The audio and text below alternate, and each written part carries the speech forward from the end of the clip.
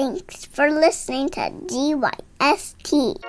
You're listening to Get Your Shit Together with Adina and Diane, a digestible health and fitness show for women. Real quick, the content of this podcast is intended for general information only and is not medical advice, diagnosis, or treatment. Chat with your healthcare provider before making changes, okay? Okay, cool. I think they got it. Let's jump right into this week's episode.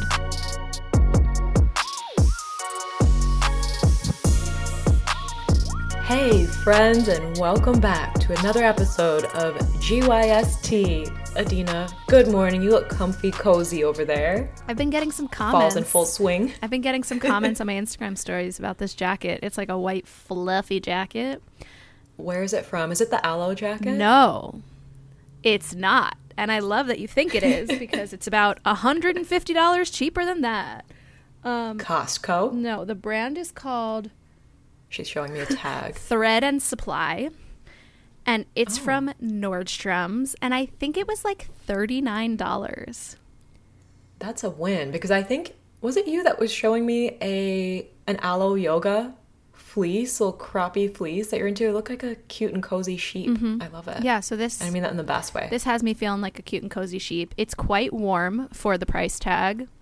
And I am thoroughly enjoying my time wearing it. I like it. And no one can see this, but maybe I'll link it. Athleta. My mom keeps calling it Athletica. She's like, let's go to that Athletica store, that Lululemon. I've heard calls it Lululemon. I've heard Athleta and Athleta. I say Athleta. Mm-hmm. Yeah, Athleta. We love that they're a B Corp and that they are more inclusive in their sizing, and their sweatshirts last a really long time. I have a couple pieces from them, and we were just talking before we started recording that their joggers are wonderful, especially if you have a juicy kettlebell booty, if you've got athletic thighs, if you don't like feeling restricted in your athleisure. And I look like I'm wearing you could almost pass these off as like some pants that you would wear in an office scenario. Mm-hmm.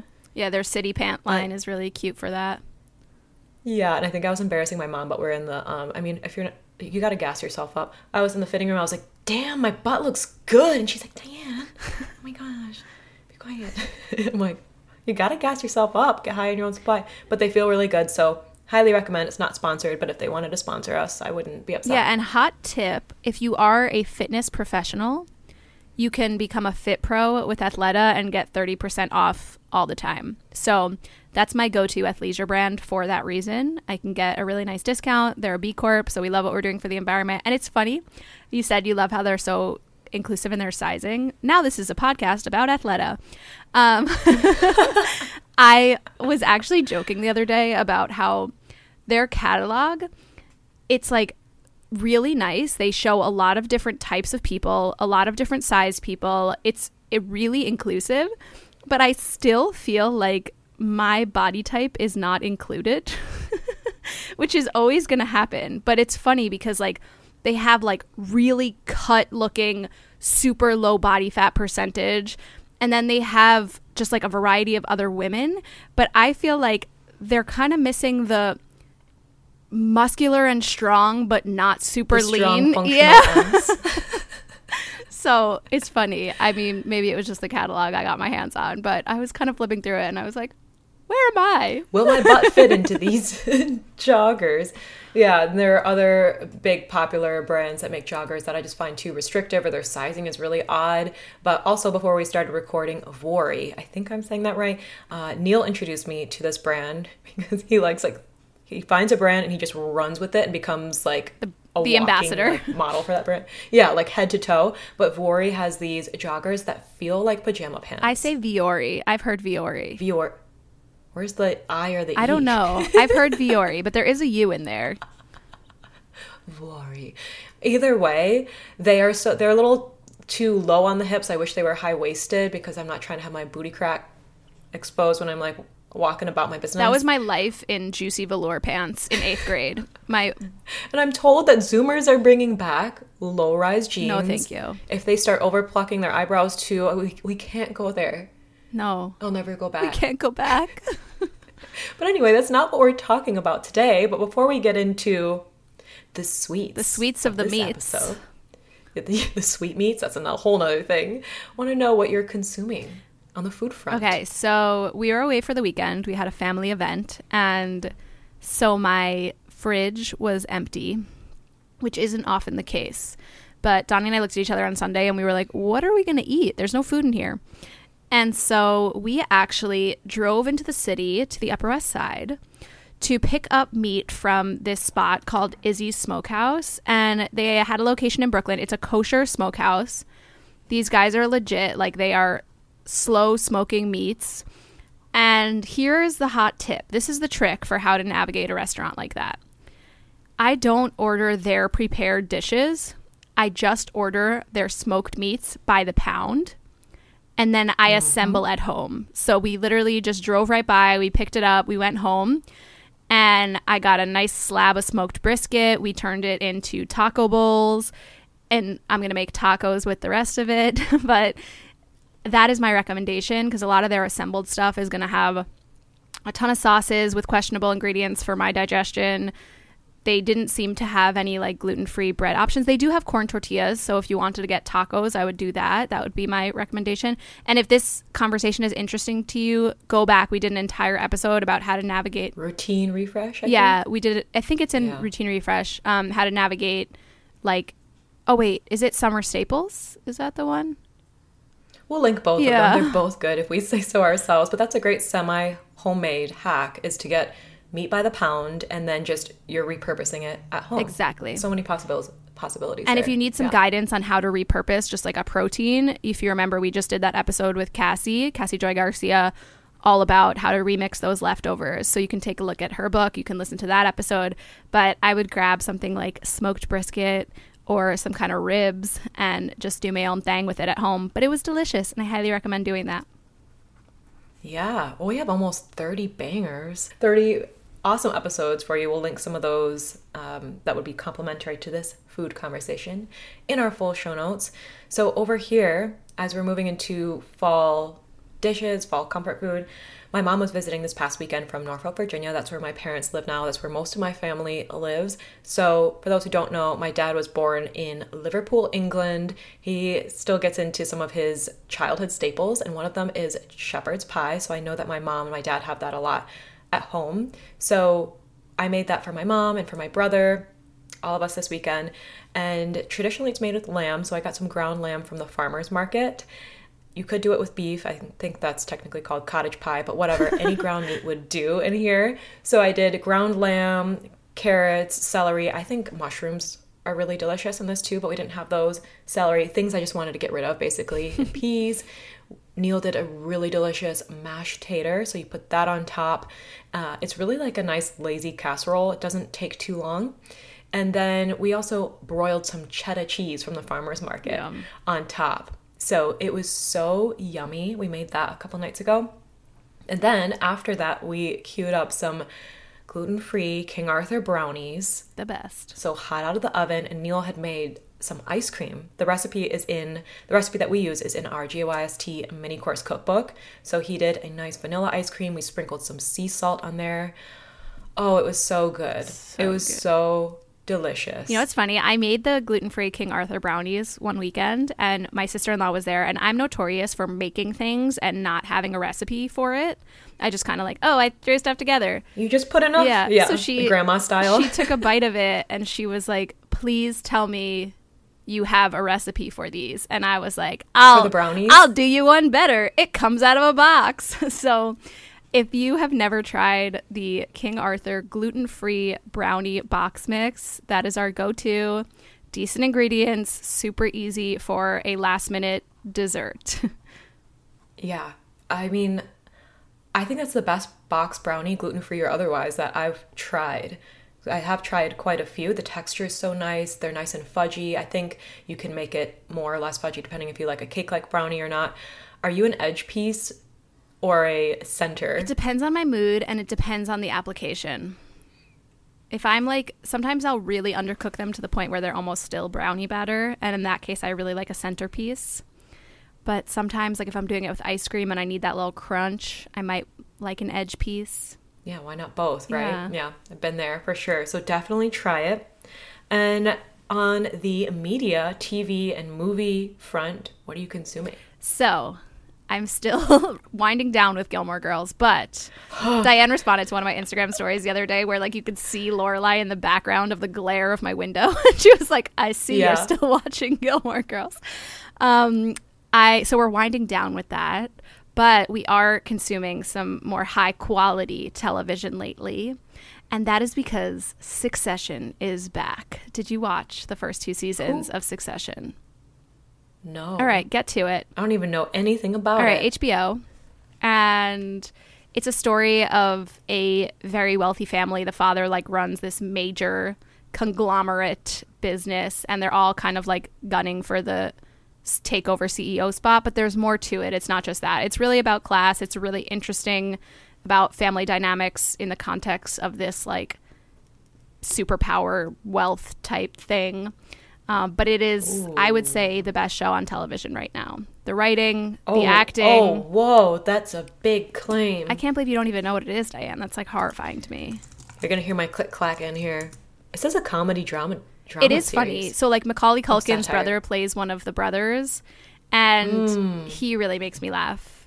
He's like really funny in a way. Oh, I see it Yeah. now. I was wondering who else I might recognize. Oh, I see it. A Culkin is in Yeah, but yeah, you won't really understand it till you just watch. So go ahead and queue up Succession. You got 2 seasons to blow through now, so that's exciting. Yeah. Yeah, it's not... sometimes I do like when there's eight seasons for me to get through and I can just queue that up as a movie chore. No, you can't movie while I chore do movie this. chores, I but wouldn't movie chore this. You have to pay attention. I would. It's so well done. All right. Yeah, we need a new show because I just burned through You season 3. I know this is really popular right now, and I won't spoil much because you're going to watch it, right? Yeah.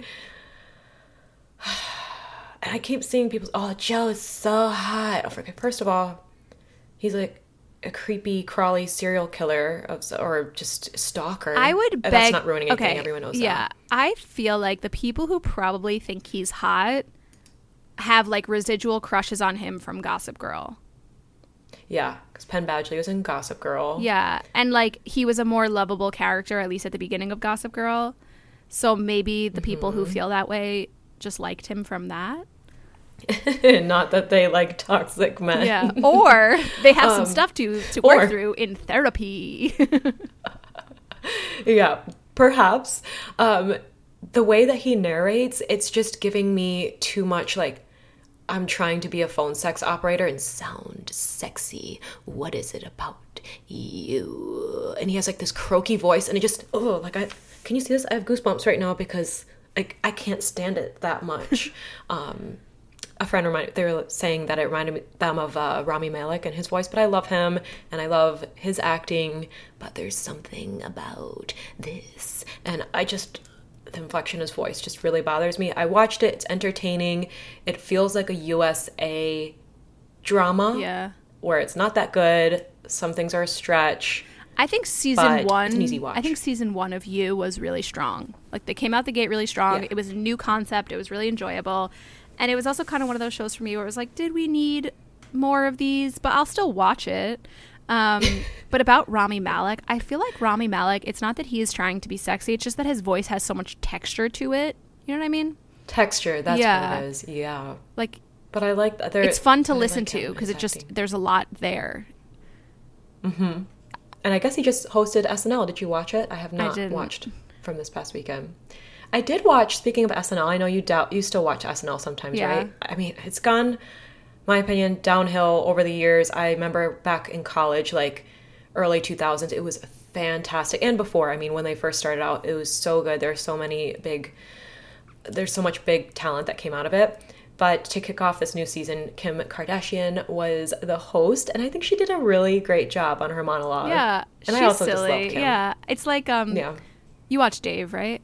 Did you watch Dave? Yeah, not all of it. I haven't finished season 2. Yeah, but like Courtney is in a couple of episodes, and she really makes me laugh. I was never like a Kardashian fan, but they're silly. They're funny. I think Yeah, people love to hate on them, but listen, like they're great businesswomen. No one works harder than Kris Jenner. Yeah. I mean, I respect them. And I saw that Courtney just got engaged to Travis Barker. I think they're so cute. But anyway, I digress. So we can talk more about you season 3 next week. Everybody else, catch up. We can like movie club it, TV show club it, whatever. I can't believe how quickly you blew through it. Anyways, that's it Yeah. for our pop culture podcast. And Athleta podcast. Yeah. So it's the spooky season. I'm sure we'll Spooky. have some other scary things to watch before Halloween weekend. But with that spirit in mind, we want to talk about something really spooky and scary, It's so scary. Especially if you're in the holistic space, you've spent some time in the diet world, and that is sugar. Woo! Ooh, it's so scary. And there are a couple of jokes in You actually where they're like, "Ooh, raspberries have sugar in them." And I know there are people who refer to fruit as nature's candy and really worry about that too. But if we're going into, let's say you have kids that might be trick-or-treating, or we're heading into the holiday season where that's notorious for a lot of desserts and things like that, we want to talk about this often villainized food. Spooky, scary. And you know what? Yeah. I think that sugar is spooky, scary, not just in the holistic space. Like, I feel like I hear so many people who allow their children to eat tons of sugar, and then it gets to a point where they go, we can't have any more sugar today. You know, like, it's Yeah. kind of this. Here comes the black and white language of, well, we went all in that sugar, so now we're going to have none of it. Yeah, and I think even in just like the conventional health space, people get to this point where they just like blame everything on sugar, and it's like, oh, it's the sugar. Yeah. It's so when it's something I run into a lot when I put Minnie into a new environment where I need to explain how we approach food in our family. And I feel like because people have had that experience in the past where someone has tried to like make their kid be quote unquote healthy, and so they just don't let them have any sugar, and then it's just like that's what people think I'm doing when I tell them that we have this certain approach to food, you know? Oh, yeah. Yeah. It's gotten complicated where like I'll drop Minnie off for a new camp and I'll explain to the teacher, you know, or the camp counselor, like, oh, you know, these are how we approach diet. And then they'll tell her like, oh, you're not allowed to have this. You're not allowed to have that. And it just becomes this they're like, oh, this doesn't have any sugar in it. Can she have it? You know, I don't know. Yeah, still so black and Yeah. white. And as we often talk about here, we're going to bring some nuance to it. And certainly there is cause for concern for the amount of sugar that is hidden in things that you would think wouldn't have sugar. I think we mentioned this on past episodes. Dressings, so like salad dressing, savory things. I've seen canned pasta sauces that are full of sugar. It's just in everything. And then there are all these bastardized versions Yeah. of sugars, artificial sweeteners, but also these highly processed substances. Everyone's heard of corn syrup, high fructose corn syrup. We have an abundance of corn in this country, and we're like, how can we put it into everything, including your kids' gummy vitamins? And it's a lot. So we want to think about the overall load and where all these sources are the sources of sugar that we might not be thinking about. And in this episode, we're also going to be talking about how sugar works in the body and some other swaps too that aren't going to be like this disgusting stand-in for a dessert. So we have a lot to get into Are today. you thinking of the thing I sent you a picture of the other day? No, what was that? I sent Diane a picture in the DMs of someone like posting their dessert, and they were like celebrating that it was like gluten-free and sugar-free and dairy-free, and it looked disgusting. It was, hold up. Well, it was a cinnamon roll, Yeah. right? But where was the glaze? It looked like a cashew paste rolled up with some cinnamon. That's what it looked like to me. I would wager that there were beans in there too. I mean, that just seems like what other disappointing thing could be in here? Beans. So pasty. Ew. Yeah. Not to yuck your yum, but yuck. Gross. No thanks to that. So let's talk about why is sugar so demonized? Why? I think we've gotten to this place where, like you said, so many people are wildly over-consuming it and over-consuming shitty forms of it. So whether that's these high fructose corn syrups, whether that is these artificial sweeteners, or if it is just straight up sugar, but it's highly processed cane sugar where it's sprayed with tons of toxic chemicals, and there's just that processing that can be very irritating. And so that is what's in the majority of our foods. And then those things are often coupled with highly processed white flour, wheat, gluten, which turns into sugar easily in the body. Yes. Highly processed vegetable oils. And so we're pointing to these foods and saying that these are the foods that are making everyone sick. But the question we need to ask ourselves at the end of the day is it the sugar, or is it all the other junk, and that we're just not eating any health promoting foods? Like, if we were eating sugar, but it was in the context of a nutrient dense diet, and AKA ice cream that we love on yeah, so right? much. It's in the context of wonderful saturated fats, health promoting animal products, protein. Like, is sugar the problem, or is it all this other stuff and this wild overconsumption of what I would call like unopposed sugar? Yeah, unopposed sugar. I like putting it that way. I mean, I still encounter many people who are like, wait, you talk about eating ice cream. I thought you were so healthy. Or people might meet me, know what I do, and think, oh, well, you probably don't want this. Like you were saying, that example yeah, with that happens minis, all the because time. it has sugar in it. And this happened recently to us. We brought ice cream somewhere, and somebody said to Donnie, well, what does she use instead of the sugar? And Donnie was like, sugar. Organic cane sugar. I've made one when we didn't have any sugar, some raw local honey, but even that gets villainized. So we mentioned fruit at the top of this episode. So fruit, honey, maple syrup, some of those get villainized as well. But we want to think about that unopposed sugar intake, or all these places that sugar is hiding, which is just adding to that overall load. I mean, 100 years ago or more, people were still making ice cream, pies, things like that, right? But what they didn't have was highly processed corn syrup and these very inflammatory foods, and just this abundance of sugar in everything. Yeah. Now, I mean, I just see these numbers continue to climb as conventional food is so prevalent, right? But it's now like pounds. The standard American, we'll put a little tidbit in our show notes. The standard American eats pounds upon pounds of sugar each year. So what can we add alongside that? Yeah, exactly. Because when we think about it, and we think about just physiologically how sugar works in the body, your potato gets broken down the same way that your candy gets broken down, right? Sugar is sugar is sugar. Carbs are sugar. They're the same thing. They are glucose in the body, and they give us energy, and they are an important part of all of our metabolic processes. They're extremely important for your brain to work and do the stuff it needs to do. Our body needs glucose to function. Glucose is our primary energy source, our body's preferred source of fuel.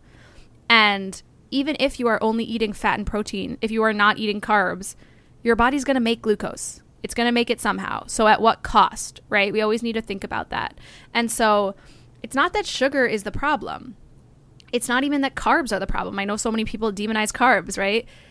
And so many people in this space will tell you that, oh, we're saying potatoes and candy get broken down the same way, but it's not the same because blah, blah, blah. But like, it is, in fact, the same according to your body. Yeah, we're not saying eat a diet full of hard candies and don't eat any potatoes. That's not at all what we're saying here.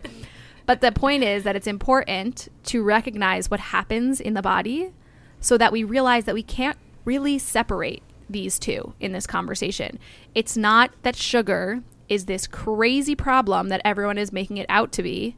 It's just that we are eating poor forms of it. We are largely over consuming it, and we are consuming it unopposed. We're also largely sedentary, and by we mean just, you think of this past year and how many of us work at desks for 8-10 hours a day, or might not get much movement. So I love how you talk about this in your programs, Adina, and that is how to utilize your sugar and like easily digested sugars before your workout if you're not having, say, a full meal, and just how can we utilize that fuel. But too often we are not utilizing that when we are consuming it and over consuming it, which drives that inflammation up, right? Yeah, and then alongside this conversation, I think insulin gets very vilified too and demonized, and everyone's going keto because they're trying to avoid insulin. But the thing is, and we talked about this in depth in our PCOS episode, so go back and listen to that one if you haven't, or go back and listen to it if you listened to it once and didn't catch this whole part of the conversation. But when we talk about physiology, again, if we're eating sugar or we're eating foods that break down into sugar, like potatoes, for example, our body is releasing insulin to bring that sugar from the bloodstream into the cells, right? Insulin is an important part of our body's functioning. It's an important hormone for our body to turn food into fuel. The problem is, again, that we have dysfunction at the cells, and we have dysfunction with the amount of insulin that's being released or the timing of that insulin. And we can manipulate all of that with building muscle, with proper diet, with eating nutrient-dense foods, with pairing foods appropriately, with timing foods really well. And this is all stuff that we teach our clients inside of our programs. But I just say this to say that sugar is not the demon that we have made it out to be. Insulin is not the demon that we have made it out to be. It is a hormone, and it is a normal part of our biological processes. We just need, some of us have gotten to this place where insulin looks like the bad guy because there's other dysfunction going on systemically that is making us bad at using sugar. Right. Yeah, exactly. I love how you sum that up. That PCOS episode, especially if you're someone you might not have PCOS, but perhaps you suspect a hormone imbalance or you deal with fatigue, afternoon crashes, go back there and listen to that one. I'm sure we'll be talking about this in future episodes as well. But this unopposed sugar and simple carb consumption really drives a lot of these concerns that people are so worried about when they villainize sugar completely. But there are just so many factors here that we need to think about. So sometimes what we'll notice is either people will completely remove sugar, so they're completely removing one of those key macro groups, and instead of thinking of how can I adjust the forms, the other buddies that are alongside it, like protein and fat, they just completely remove it and then wonder why they have these insatiable cravings for carbs, or why they can't sleep through the night.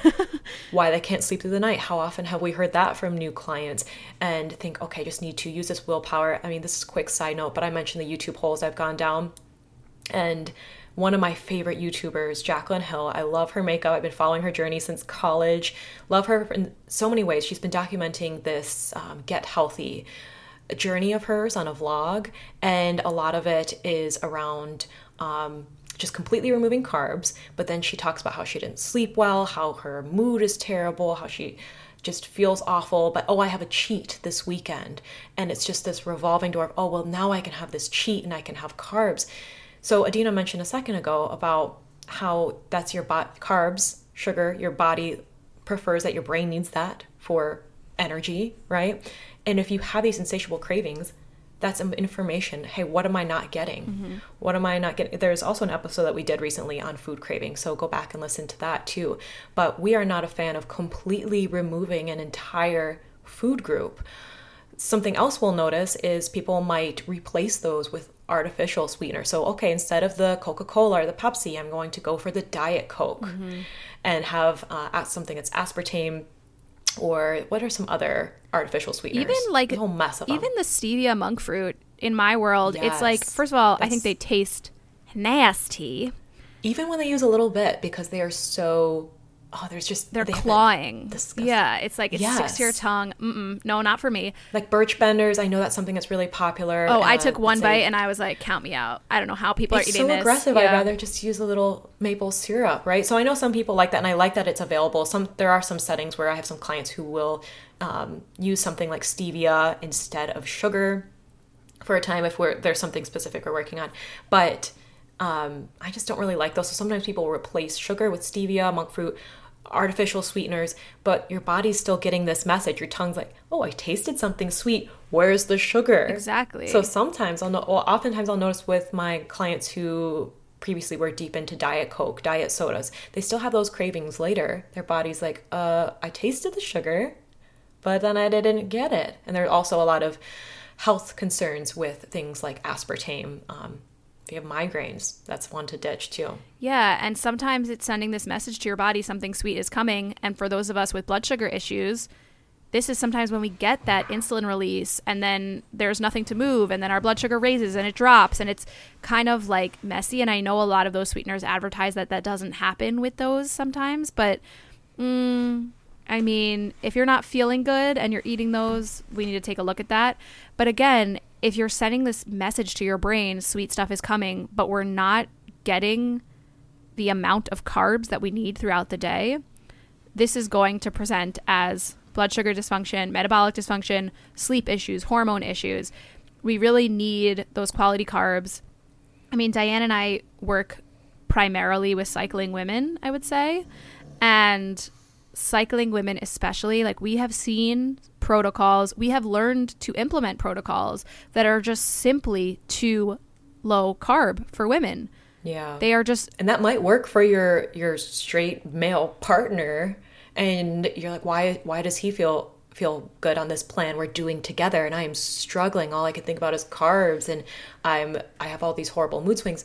Your male partner, the men in your life that are doing things like that, they have completely different needs, and they don't have the same hormonal cycle that you do. Yeah, and it's not that they don't need those carbs as well. It's just because they don't cycle throughout the month, their hormones are not as delicate, and they will not realize how badly they need those carbs for another 6 years when their hormones go to shit. So yeah, it's sometimes, I firmly believe that we need carbs for hormone health, and it's going to look a little different for everyone. But something that's really nice about sugar is that it is that quick releasing energy. And so for some of us, when we're working on our metabolism, that's actually going to be really important. And it might not look just like cane sugar, but it might for some people. You know, things like ice cream might be really supportive, things like juices, but we might need to get to a place where we can tolerate them better. And again, we've talked about this before.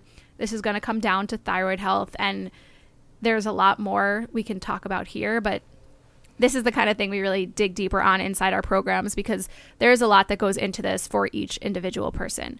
Right. Yeah, I want to know where you are in your menstrual cycle, if that is something that you have, what your stress is like in the rest of your life. Are you postpartum? Are you really active? These are all things that are going to affect what is appropriate for you to eat when it comes to your food quantity and your sugar consumption or your carb consumption. Yeah.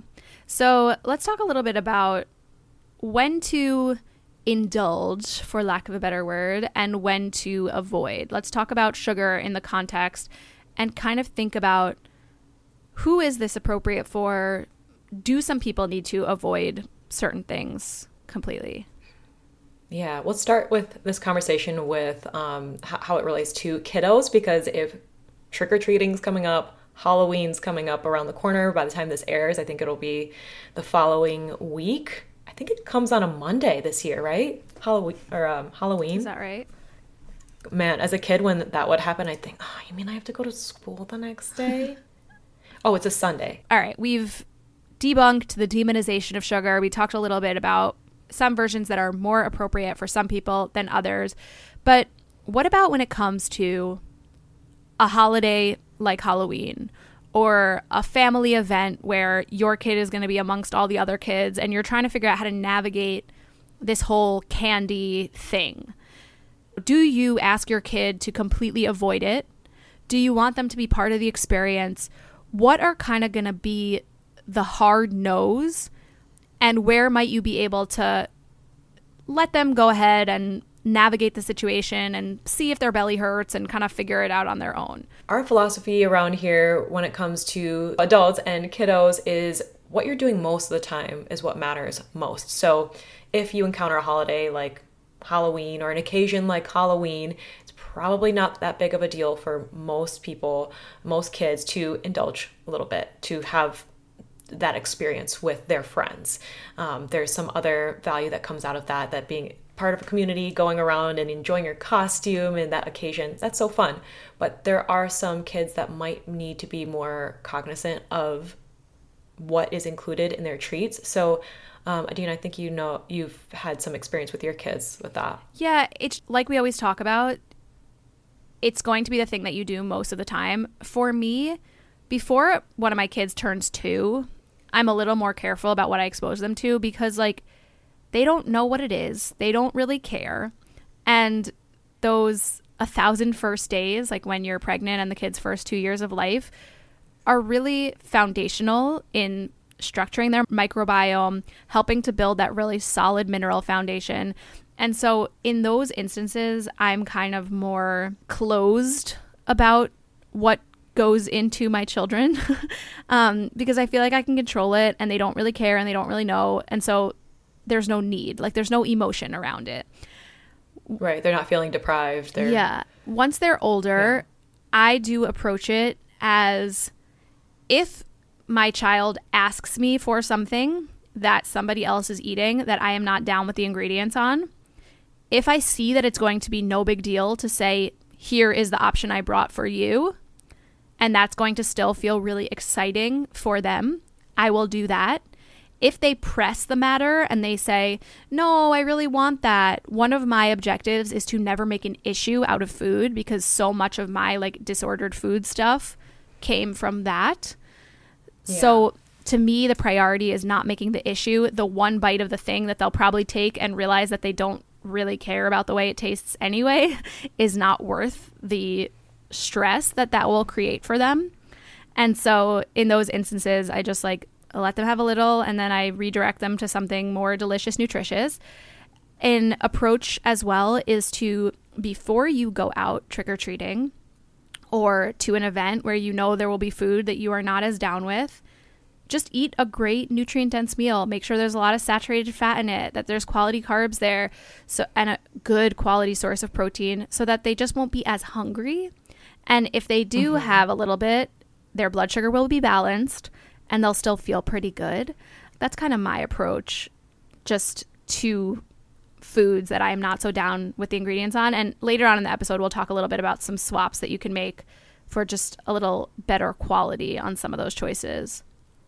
Yeah, I love that tip of eating something, a meal beforehand. And this doesn't just go for Halloween, but maybe you have an event later, or I mean, how many times have we been away from home, perhaps longer than we had planned, and you don't have purse meat on you, and you just feel, oh my gosh, I need something now. And so notice what that craving might be. Oftentimes what we hear is, oh, I want sugar or some kind of chips, which simple carbs going to digest or be broken down into glucose pretty quickly.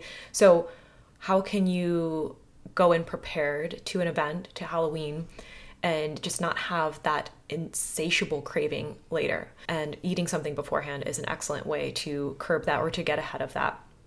That said, in the case of perhaps a child that was diagnosed with ADD or ADHD, something to think about here in the US is food dyes that are added to so many desserts, so many candies and packaged foods. So what you're looking for on the package, sometimes it's written as FD&C, so food dye and coloring, or it might just be like blue lake, yellow something, number 5. Some of these things are actually banned in other countries. This is not a dessert or a candy, but for instance, Kraft mac and cheese, that is not allowed in the UK because there are ingredients in there that have been linked to hyperactivity. And if your child already struggles with that, that's something to think about. But also, this might be kind of controversial, but how often do we hear now, Adina, about kids that are diagnosed with ADD, suspected ADHD, they have trouble focusing, they're really hyper. I wonder sometimes how much of that is something that needs to be diagnosed, or is it that their blood sugar is so dysregulated because they are snacking on candies and highly processed foods and cereals for breakfast. Cereal, I know that it is so convenient, but that is a big part of the standard American diet and kid experience growing up. That was a big part of my childhood, and sometimes it would just be cereal for breakfast. That's all simple carbs, lots of sugar. Maybe it was a Yoplait later, but that's a lot of sugar unopposed, as we were just talking about. And that is really setting kids up for being hyper and then crashing or having trouble focusing because they're not having more nutrient-dense options in there. So I don't know, that might be a trigger for some people, but it's something that I don't think is talked about enough. Is it ADD or ADHD, or is it also possibly blood sugar dysregulation? Yeah. chronically. There's two important things that I want to say on that note. Number one, I think, yes, that might trigger some people, but it is really important to hear. And I have had the experience of working with moms and them implementing some of the food changes that they were making in their household. And some of the wins that they were reporting to me is, oh, I'm feeling better, but I noticed that my son is XYZ, less hyper, more able to focus, sleeping better, less irrational in the afternoons. And moody, yeah. There are normal mood and attention swings when it comes to toddlers, young kids, but there is also an excessive level where it might be a diagnosed disorder, but it might really have this driving component where blood sugar dysregulation is playing a really big role. And like Diane mentioned with the food dyes, that is a great example of where we are demonizing sugar when it is totally the other ingredients. Like, we have these links of these food dyes and these artificial food stuffs as this link to this hyperactivity. But so many people will give their kid a lollipop or give their kid an ice pop and then later say, oh, they're so hyper, they had so much sugar. But at the end of the day, sugar can calm your stress hormones and smooth you out if you are using it correctly. Those food dyes and food stuffs and food chemicals are what are messing with neurotransmitters, hormones, and just exciting things and messing with our ability to regulate our mood, temperament, just being a functioning kid, a functioning human. So that's really important to think about. And that's a case where you might want to say a hard no. You might want to give your kid education around that food and say, remember, this is how you feel when you eat that thing. Or trying to like help them make that connection. Or after they are behaving in a way that they don't like to behave, like they don't want to feel like that. They feel crazy. They feel outside of their body. If you can tie it back for them of what did we eat today and help them to make those connections, sometimes that can help them make that decision on their own even. And not saying like, oh, you have this problem, so you can't have this candy. Helping them with education, empowering them with information, and showing them these candies or these choices don't make you feel like that. Maybe let's focus on these choices. We're not saying shut down the trick-or-treating because of your kids' behavioral stuff, but maybe this is a better way to approach that. There's also the issue of, I'm thinking of cereals, because that's something that is in the routine for so many kiddos on a daily basis. But things like highly processed cereals, lots of candy during this season, they're going to be devoid of those nutrients, right? They're going to be also perhaps fortified with synthetic vitamins, fractionated vitamins. And so in that way, it's easy to become malnourished, or you're eating a lot, but it's devoid of key nutrition. And when we are depleting our minerals through stress, through sweating, running around, being a kid, through nutrient poor food, that is going to deplete our stores. So again, what we do most of the time is what matters, but think about where lots of sugar in excess is hiding in the rest of your routine. So we're going to have some swaps for you a little further in the episode, but first we want to talk about how to enjoy the experience of Halloween without the bellyache. So perhaps you have a kid or people in your family who have food sensitivities and allergies, so they need to be to rein things in a little bit further, so no one has a stressful event of having to go to the emergency room, right? Something that is increasingly prevalent, I'm hearing from clients, is that schools are really tightening up what kinds of foods are allowed in their schools, because so many kids now have food allergies beyond, I think there are so many that don't even allow peanut butter at all. Is that right? Have you heard anything about this? My kid's school is completely nut-free. This is something that is really puzzling to me. The school that Minnie's in right now, when I called the principal before school, before we enrolled her, I had a couple of questions just about how they navigate things like food in the classroom, because again, I've had bad experiences where I feel like educators have kind of made Minnie feel different because I want her to eat more nutrient dense foods, and that's not what I want. I don't want to make food an issue, right? So I was asking the principal about how they navigate that in the classroom and how they approach it. And he said to me, you know, I've been in this game for 20 years, and over the years, more and more kids have allergies and food intolerances. And so we've gotten really good at dealing with it. Like, here's how we approach it.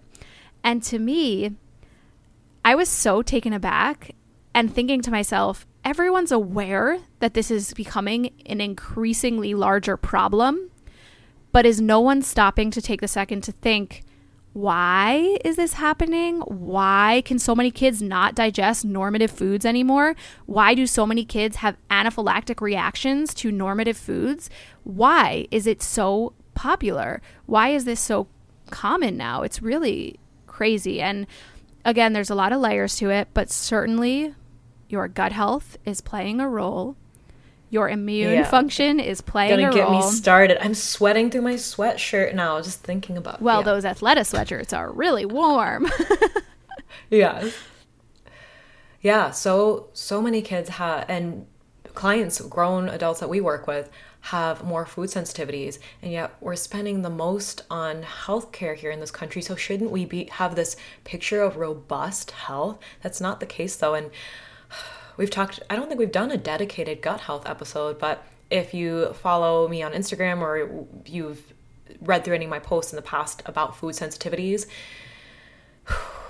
we cannot talk about food sensitivities without thinking about the health of the integrity of the gut. Your immune system's first job is to keep you alive. And when that becomes compromised through stress, mental, emotional, physical stress and illness, chronic consumption of highly processed inflammatory foods, your immune system is going to start flagging these normative foods. And so that, I believe, is where all these food sensitivities coming from, because we have such poor quality food as a nation, and that is really doing a disservice to our kids, and they're having so many food sensitivities. Yeah, and obviously we would be remiss if we didn't talk about stress. But again, this episode is not about food sensitivity. I know it's so hard for us to stay on track when this comes up, but we will do dedicated episodes about this. But the point is that as a big picture solution, we do think we need to look at the gut, immune, stress load, health of our children if we want to better this moving forward. But where we're at right now, the reality is a lot of kids have food sensitivities, and it's really nice to see ways that we can navigate those on a very food and candy centric holiday. So yeah, one thing that I've seen that I really like is the Teal Pumpkin Initiative. If you are not familiar, look it up. There's more and more information about it now, and the more popular it becomes, the more options there will be. But basically, you can put a teal pumpkin in front of your door if you're a home that's allergy friendly. And so either that means that you'll have snacks that are nut-free. Yeah, nut-free, gluten-free, dairy-free, like maybe the major allergens or food sensitivities, or that you're giving out something not food-related, which I think is really nice too, because kids get really excited about little temporary tattoos or little toys and just things that can make it super fun that don't make it about processed foods, you know? Yeah, stickers. Yeah, other things to get excited about. I remember that. I don't know if this resonates with anyone too, but my brother and I would go trick-or-treating, and our vessel would be a big pillowcase. And so we would go around the neighborhood. Sometimes we would stop back, empty our load, and then go back out. And people would sometimes feel bad for us because they thought, oh, they're getting a late start. They don't have anything in their bag yet, and give us more. So that was how I would get more of a haul. But I remember stopping by some houses that would give out some things that were like little toys or stickers. I got really excited about stickers. So all kinds of other ways to participate. I am seeing more of those teal pumpkins. Very on brand for me personally to have that teal color. So I think that's what we'll be doing this year. But Adina also told me about Switch Witch. Yeah, have you heard of this? So I had not heard of this before you mentioned it. And we don't have kids, but yeah, tell us about it. I'm curious how I feel about it from a parenting perspective, because I haven't really thought it through, but I do think it's a fun idea where you create this fictional character called the Switch Witch, who's a really fun witch, and you let your kids go out, do the collecting, get whatever candy they want, and then at night while they're sleeping, the Switch Witch shows up and swaps out their candy for like a new toy that they've been eyeing or that they're really excited about. And so it's almost like they're paying for the toy with their candy. And so I think that's a really fun way to let them do the whole experience without having them eat all that candy if it's, you know, not something that you would want them consuming, especially in that quantity. And yeah, I think that's really fun. That's cute. We kind of, well, maybe my household had a sort of switch witch, but she didn't end up switching, and it was, I think, my parents just eating Yeah, that's an option too. our candy. I'm like, wait, where's the rest? Where are my Reese's cups? That was one of my favorites as a kid. This is just purely from a taste perspective. If you want your candy to taste good, is to separate the hard candy, the fruit candies from the chocolate, because I remember distinctly the experience as a kid going through the hall, but maybe I didn't separate things out. Oh my gosh, my little Virgo's coming out. But I remember I would like go through, categorize everything. But if I didn't do that and all my candy mingled together, I would find that like my chocolate would taste like the fruit candy. Oh, and gross. that wasn't so fun. Yeah. So separate it out. Tells you a little bit about how those food chemicals are working inside their packages. Yeah, through the packaging. Another thing too, I remember going with a friend and she said that we had to inspect everything to look for razors. Huh? Is this something that you encountered? Because like her mom was so worried that someone was going to be slipping like needles into candy. Is Yikes. this like this? Or maybe that was just their household. I don't know. Yikes, who knows? Anyway, let's get into some product swaps. So these are our picks for if you want to upgrade your candy a little bit so that you can dive in for the full experience, but avoid some of that bellyache, maybe have some less highly processed or just better ingredients from our perspective. Yeah. So one of my favorites for gummies is Black Forest brand organic gummy bears. They have one that isn't organic, but if you check them out side by side, like the packaging looks very similar, you might almost miss it. So on the back of the organic Black Forest gummy bears, they use all fruit juice to sweeten, and I believe they use fruit juice, pectin, but instead of high fructose corn syrup, fruit juice, naturally flavored. They taste pretty good, so I really like those. Or I see Adina made a note here for DIY. Yeah, if you want a DIY, I know sometimes these things can be a lot of work and we put a lot of pressure on ourselves as moms, especially when it comes to these kind of holidays, but in the GYST mini course cookbook, we have our gummy recipe, which a lot of our clients love just for gut health grab and go snack. But if you get some little gummy worm molds on Amazon and you add a little more gelatin to thicken them up, they are a great swap and they are a super gut health option for your kids. If your kids have had conventional gummies, they might taste this and be like, what is this? But if they have not, if they're younger and these are the gummies that you get them started on, they're a little more like Jell-O almost, you know, than like a true... I guess it depends on how much gelatin you add to it. So it depends on what kind of... Some people like a firm gummy, others like more of a Jell-O, so they would use less. But you can get really creative with the flavors on those. Yeah, and that's fun. You just use like straight up fruit juice, like a cold pressed fruit juice, and some gelatin and make your gummies that way. I saw so many molds when I was looking. I was looking on Amazon. Bears, worms, all kinds of different shapes, different animals. So you could have fun with that. I will say, just a note, if you're going to do a smaller mold, I would get a little syringe or some dropper to fill them, because if you're trying to pour from your pot into those molds, it is not going to be pretty. Yeah, syringe would be a hot tip, and even better than, say, one of those glass Pyrex pitcher containers. A syringe would be fun, and then maybe the kids could also help with those. I've seen on one of my clients' stories, one of her toddlers was helping make gummies. It was so cute. Yeah.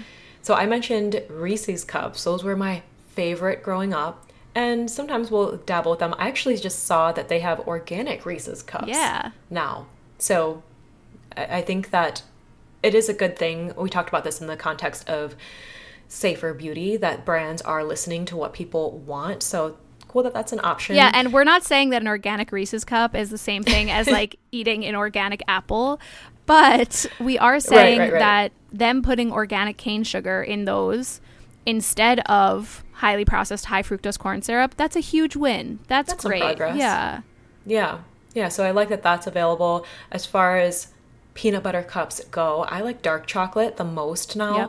Justin's peanut butter cups. They also have the smaller cups. Trader Joe's also has some really good individually wrapped peanut butter cups that I love. I think they might even have cashew or sun butter now too. So Maybe the Sun Butter would be an option if you wanted to be more allergen friendly for kiddos. Yeah, and then the brand Unreal, they make M&Ms, they make those coconut bars.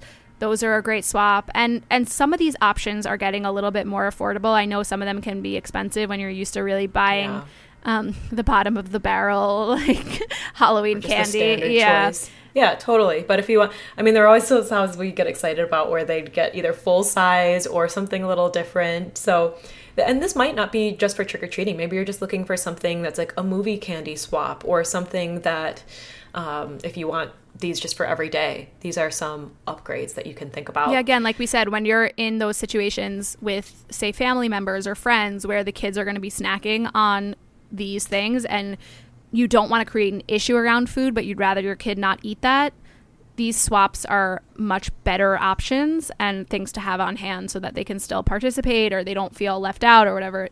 You know, again, you don't have to do that. You can always educate your kids around why they eat the way that they do and tell them that here are our priorities and here are the foods we enjoy and this is why, and it works inside your body. And that's a totally great approach too. It's really up to you how you want to navigate this.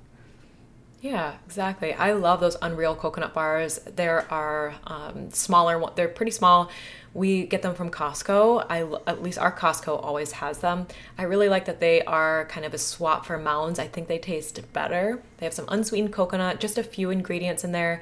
My mom was recently visiting, like I mentioned, and has type 2 diabetes. And so she is looking for something that satisfies that sweet, but also has some fat in there too. So it tastes really good.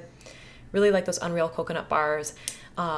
Now we're getting into some delicious DIY. So these are not things that you would put out for your trick-or-treaters, but just some other desserts that are pretty easy to do. Again, if you want your kid to enjoy that experience of sugar and you want to give them sugar for, like we said, those metabolic benefits and the things that we need sugar for, I love a date stuffed with butter and a little sea salt on top.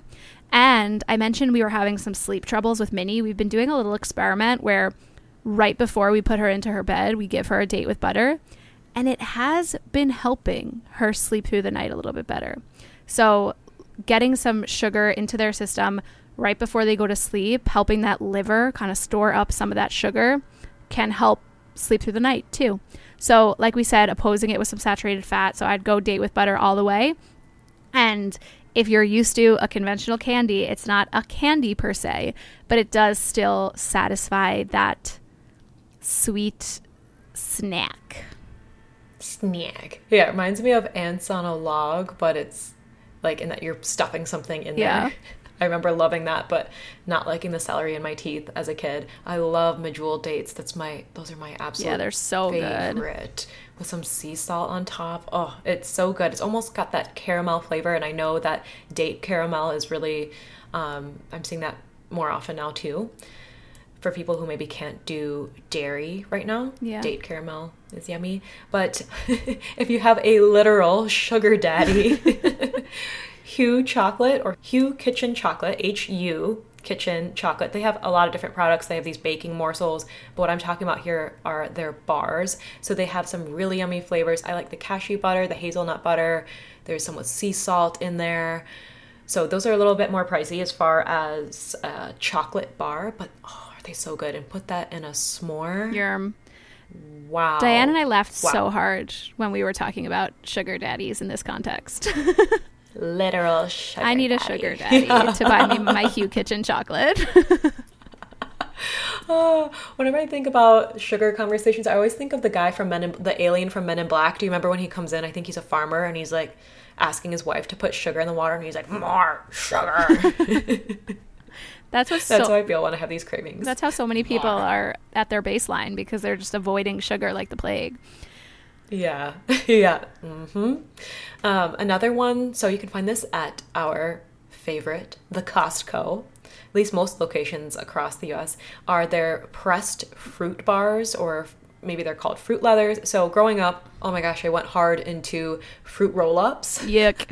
Especially the ones that had the tattoos. Do you remember those? Yeah, totally. And like I had some sensory stuff growing up, so I used to think it was so gross when people would wrap them around their finger and just like suck on them. Oh, yeah. That was disgusting. That's disgusting. And sticky. Ugh. Ew. Yeah, this it's called Pure Pressed Fruit. There are actually a couple of different options I'm seeing now at Costco, but I love that, for instance, one of them is strawberry and banana. Another one is just mango pressed into a bar. So it's dehydrated. There are no other ingredients added. So I really like those instead of a fruit roll-up. Yeah, same. Did you say Soli already or no? I think it's, yeah, Soli's the one that's just, say, a mango pressed, but the other one is called pure pressed fruit. Yeah. Pressed fruit. Yeah. I'll put those in the show notes. Yeah. And then the other option for like candy, Yum Earth is a good option that makes like hard candies and lollipops, and they are definitely better ingredients than what you'll find in the conventional stuff. So less dyes. I think I've even found Yum Earth has been in like Target, in a lot of grocery stores, so you could probably find that somewhere near you. Yeah. And you know, we talk about our purse meat. Like, I'd go after a meat treat too. My kids would lose their minds if someone offered them jerky. That's like their favorite snack. I'm just imagining that Abe and Minnie are going trick-or-treating and someone gives them like those, you know, those diner butter packs, but it's like a Kerrygold butter, and they're like super excited for butter. Maybe I could hand out little pads of butter. Butter pads. Yeah, no, we keep meat treats like jerky on hand all the time because my kids love to snack on that. But in all seriousness, like we mentioned, if you are out with your kids and they're snacking on candy, whatever setting that might be, if you can offer them some jerky too, just to offset some of that sugar, it's going to level them out, and it will be a much better situation for all of you. Everyone will feel much better if their sugar is opposed by some protein. Yeah, maybe for every few little pieces of the candy, you get a little jerky bar. We have, and I keep these I keep all different kinds of meat bars and meat treats in my bags, but I found these little Archer grass-fed beef sticks, again, at the Costco, but I've seen them at Target. I've seen them all over. The Kirkland brand? Very small. The Kirkland brand. No, it's Archer brand, and they're like a couple inches long. They're individually wrapped, which don't love, but if you're on the go, whatever. But it's like 4 grams of protein. So for little kids, like, they're pretty small, pretty good. I don't think that they're very spicy, which I know can be a turnoff for a lot of little people. But yeah, really like those. So yeah, some good swaps in there. Yeah. And then the last thing we kind of want to talk about to round out this episode is, we hear it all the time. Oh, I'm giving up sugar. Oh, I'm going on a detox. Like, oh, after this holiday season, I got to do my sugar detox, my week-long sugar detox, my 21-day sugar detox, did you know me when I was a sugar detox coach, like right after I finished the NTP program? I think we were just getting to know each other.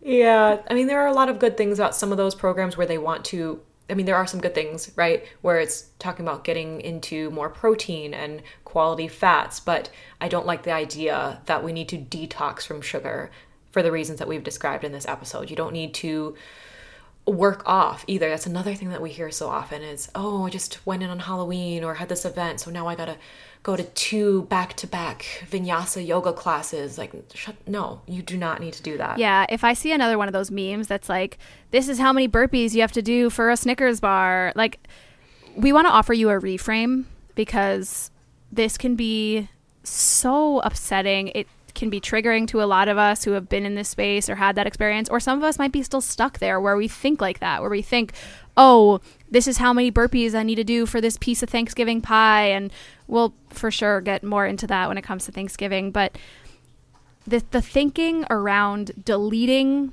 the food that we ate with exercise, I want to offer you a different approach. And that is, if you did eat more sugar than you usually do at, say, an event or Halloween, for example, using the thinking of, wow, let me put this sugar to good use, as opposed to let me work off this sugar. Like, for me, this example comes to mind because I remember talking about it and a bunch of people reaching out to me and being like, oh my God, I never thought about it like that. When I did my glucose tolerance test for my kids, and so if you're not familiar, when you're pregnant, they want to screen you for gestational diabetes, and this is an entire different conversation because I do not agree with the way this testing is done in the US. Unfortunately, the OBGYN practice that I went to with my 2 kids, it does not budge on this, and I wasn't about to uphaul everything and go find somewhere else. But At the time, this was the right decision for me. When I did my glucose tolerance test with Mini, so basically you just chug this giant sugar drink. Blech. And I've heard it's disgusting. It's disgusting. You can try to find one without dyes in it. If your office still makes you do that, they might have an option without a dye in it, whatever. When I did it with Mini, first of all, they made me do it fasted, which is insane to chug that much sugar fasted. Did you just want to throw up? I passed out. So Oof. here's what happened. I, at the time, also was still sorting out some of my blood sugar issues. But the fact that I had to do this fasted was insane. So I chugged the sugar drink, passed the test, drove home, sat in my apartment, and started to feel the shakes, like dripping cold sweat, shaking, and I passed out because my body had a reaction to that crazy spike in blood sugar and then a crazy dip in blood sugar. Now, with Abe, when I was pregnant, I said to them, I will not do this test fasted. And they said, that's okay. So I ate a giant balanced breakfast. I did lighter on the carbs because I knew I was going to be drinking this thing. So I had tons of protein, nice saturated fat. And then I went in, I drank the glucose drink. It was still way more glucose than I'll usually drink in one sitting. And it's very quick to absorb. So it is still a bit of a blood sugar spike.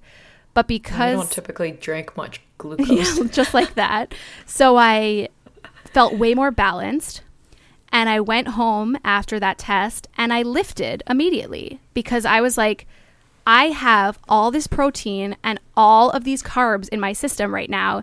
They are going to fuel an incredible workout that I will recover really well from. So it's not about, I ate all this sugar, now I need to burn it off in the gym. It's, I have all this sugar in my system. Let me turn it into energy and muscles. Like, this is awesome. So if you do eat more sugar at a holiday event or on Halloween or whatever it is than you normally do, training after is a great approach because you will feel so good during that training session. You will have energy. You will build muscle. Like, think of this as a great opportunity to build something instead of trying to tear something down. Yes, use that fuel as a celebration of what your body can do and use it to get stronger, to have a really excellent workout. It's not a way to punish yourself. So we hope that you walk away from this episode not scared of this spooky sugar. Spooky sugar. And that you have a wonderful Halloween weekend if that is something that you and your family are doing. We love you. We like you. And we'll see you next week. Stay sweet, stay sassy. Bye. Bye.